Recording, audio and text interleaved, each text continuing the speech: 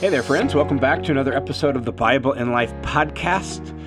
My name is John Whitaker, and I'm the host and creator of the Bible in Life, and I am grateful for you, glad that you're able to join me on this episode. I am struggling with the thought that it's already the middle of November, and that in a week we will be celebrating here in the United States the holiday of Thanksgiving, and that is the kickoff in a lot of ways for the full-on formal holiday season. And there's already tons of stuff landing on the calendar and various sorts of holiday events, as well as other things going on for all the end-of-the-year activities. And that's just kind of surprising and shocking to me. I don't know if you're feeling the same way. I don't know if you're at all in the Christmas spirit yet. I'm just struggling with all of that. But here we are. It's coming faster than I expected it to or thought it would, but it has been a good year in life, good year for the ministry.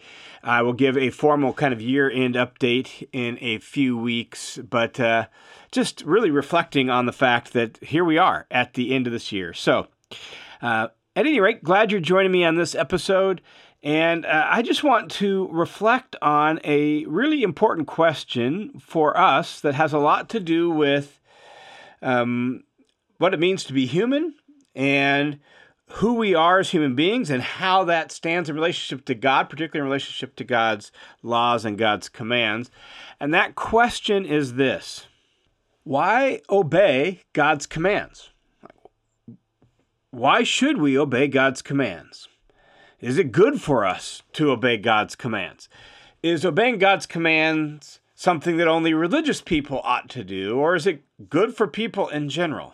That's the question I really want us to kind of reflect on and think about on this episode. And it's not a theoretical question. It's not just a philosophical question. This is really a pressing pastoral and personal question for us.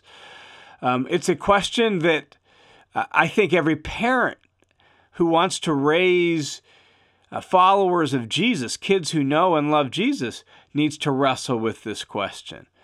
So that the way in which those parents would articulate God's commands and help their children as they grow to understand their relationship to God's commands. I think every parent should think about this.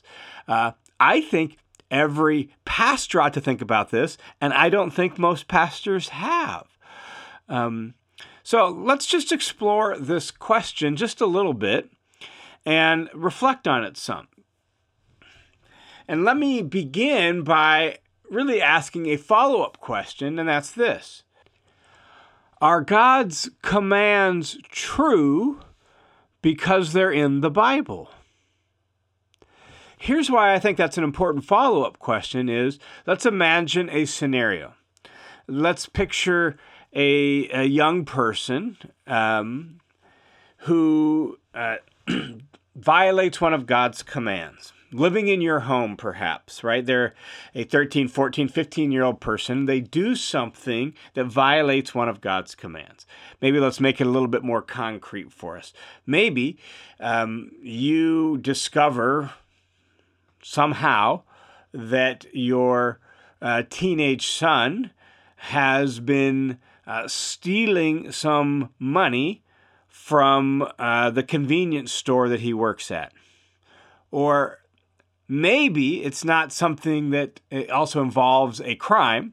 Maybe it's that your teenage son or your teenage daughter has slept with their girlfriend or their boyfriend.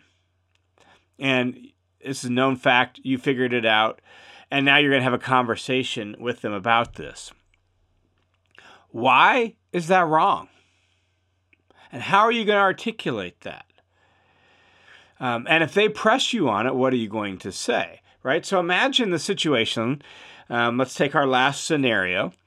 And let's imagine the situation. Now you're having this conversation with your son or your daughter. You have a good relationship with them. So we're not worried about any of that. Let's not worry about any of that other stuff. All right. We have a good relationship here. We just want to use this as an opportunity to think about God's commands and why obey them.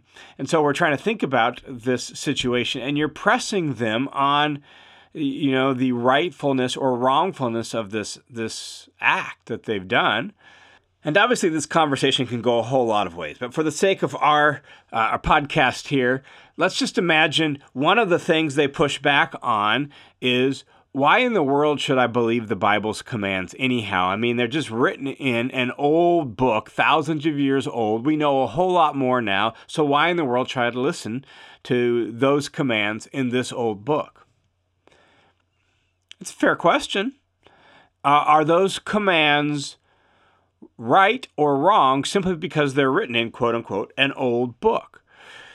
That's what we're wondering about here. Like, this question is important. Do we have to obey the commands because they're written in the Bible? Are they true for us because they're in the Bible? Or is there something deeper than that? And this also gets at the nature of the Bible. Does the Bible make something true? And the reality is that's just not how truth works. Something is true because it lines up with, matches up with the way things actually are.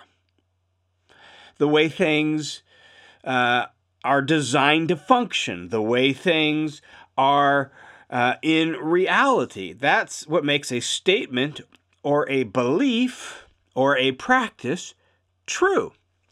Right? That's the nature of truth. A statement is true, a belief is true if it actually matches up with reality, the way things actually are. And so in the case of a statement that says a certain behavior, in our scenario, say sex with somebody who is not your spouse, is wrong. What makes that statement true or false? Well, it's not just that it's recorded in the Bible. The Bible is, for those of us who are followers of Jesus, the Bible is a recording of things that are true, but it's not the basis for why they're true. That's really important. So if I'm having that conversation with a teenager about this, well, why is, if I love them, why should I not be able to have sex with them? Just because it's written in the Bible doesn't make it true. So, right, like, how am I going to respond to that? Like, what makes this true or false? Now, when I was raising my own kids, I actually, we worked very hard, beginning very early on in their life, to sort of form an kind of a basic moral framework, theologically sound, philosophically sound, moral framework, even before they could totally comprehend what it meant. And one of the ways I frequently have illustrated that is with regard to the habit of lying. A lot of kids go through a stage where they lie. My son was one of those kids. And so I would have this conversation. I mean, he's 4 years old. He's certainly, not ready for in-depth moral philosophy, but he's at least capable enough of having a conversation about it. And so here's my son, and he's lied. And I would have a conversation like this. Jeffrey, do you know why lying is wrong? Well, no, Dad. Well, lying is wrong because of who you are and who God is.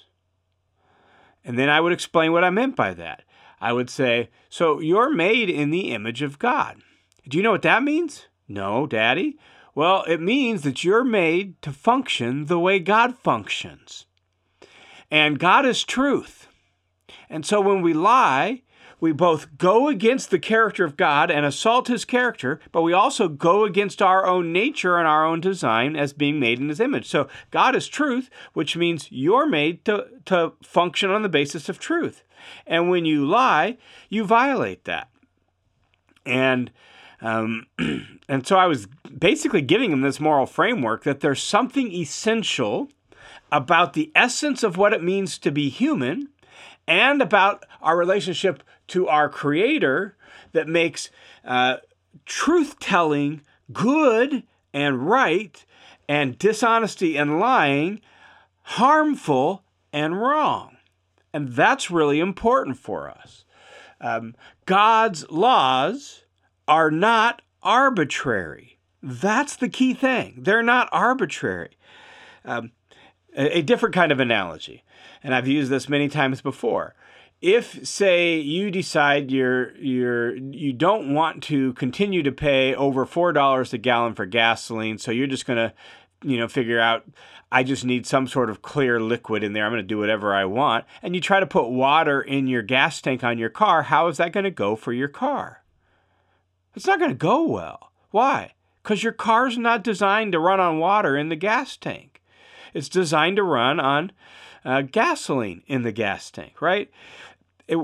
There is a certain way it is made, and saying water in your gas tank is wrong is not arbitrary.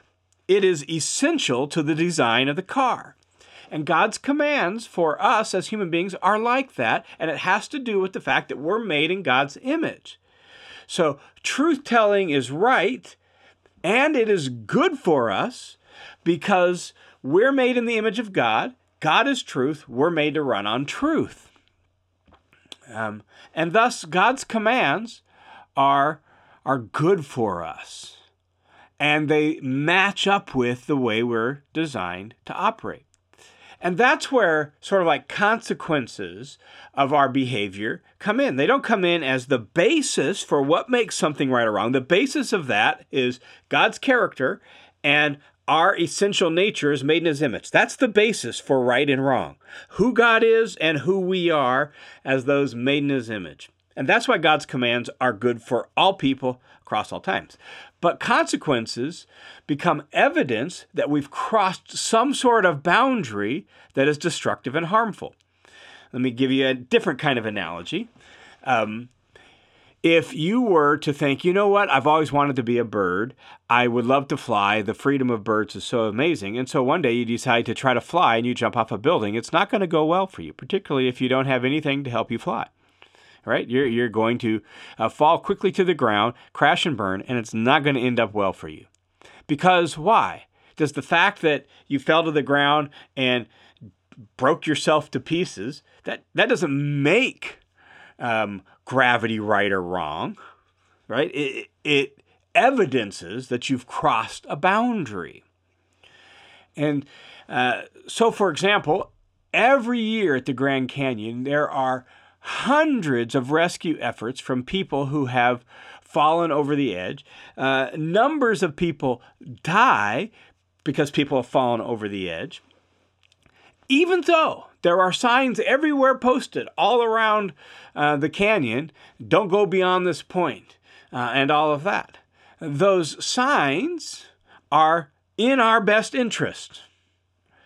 And when you go beyond that point and you fall over the edge, and all of a sudden you harm yourself, that evidences you've crossed a boundary.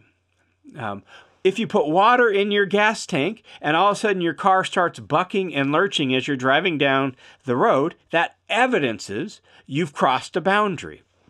And the same is true in human nature.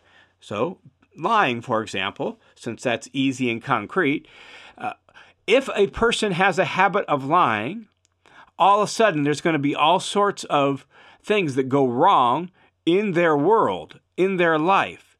Relationships are going to break down.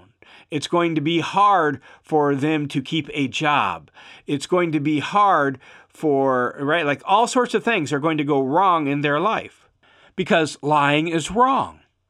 That is, it crosses a boundary. Truth-telling is right. It's good. And truth-telling is how human beings and human society function properly and function best. And so the consequences that come from lying evidence that a boundary has been crossed. Now, back to our little more complex scenario with our teenage son or daughter, right? Well, what about that behavior? Well, faithfulness and purity are good for us and are right. And that's why God has instructions and commands about that. Covenant love is the proper the proper boundaries for sexual activity because of the nature of God as a God of covenant love, who is faithful to keep his covenant and who is pure. We're made in God's image, so we're made to operate on the basis of faithfulness and purity. And when we cross those boundaries, it leads to all sorts of chaos and heartache. And people know this. If we simply actually abided by, as human beings, God's instructions for, God's vision for, and will for, God's commands for sexual purity and sexual faithfulness, there would be all sorts of things that are cleaned up in our world. There would no longer be sexual harassment in the workplace. There would no longer be child trafficking and other forms of human trafficking that go along with that. There would no longer be certain diseases that plague the human race, right? Like all of a sudden, these consequences that plague mankind and plague society would go away if we kept his commands. And those consequences evidence that we're crossing a boundary. So, why should we obey God's commands? Well, we should obey God's commands because of who God is and who we are. We are made in God's image, so we're made to function just the way God functions. And thus, his commands are not arbitrary. They are actually in keeping with what it means to be human, and thus they are for our good. They are good for us. And that's terribly important for us to think through. And so as we look at Jesus' commands and the global command for us to be holy, which means be holy means operate, function the way God created us to function and the way God himself functions, right? Be holy. Like the more holy you are, the more human you are. That's really important. The more holy we are, the more human we are, because we're actually operating the way we're designed to operate, the way God himself operates, the way God created us to operate as being in his image. And we cross those boundaries, we violate his commands to our own peril, to our own demise. And so it would be wise for us and good for us to learn God's commands, and then, with his help, by his Spirit and his grace, to put those commands into practice because they actually are in our best interests. All right, thanks for tuning in to this episode of the Bible in Life podcast. I look forward to exploring just a couple more weeks' worth of what it means to be made in God's image and who we are as human beings. And this is just one implication of that topic. So, thanks for tuning in. As always, the Bible in Life podcast is part of an overall online ministry that is a listener-supported, crowd-funded Bible teaching ministry made possible by the generous support of people just like you. So thanks a ton. And you can join the team of supporters by swinging over to listenerscommentary.com, and you can set up a one-time or a monthly recurring donation right there by clicking the Give button. It'll take you to a page through World Family Mission where you can set that up. So thanks a ton for your support. May God bless you for it. I look forward to talking with you again next week.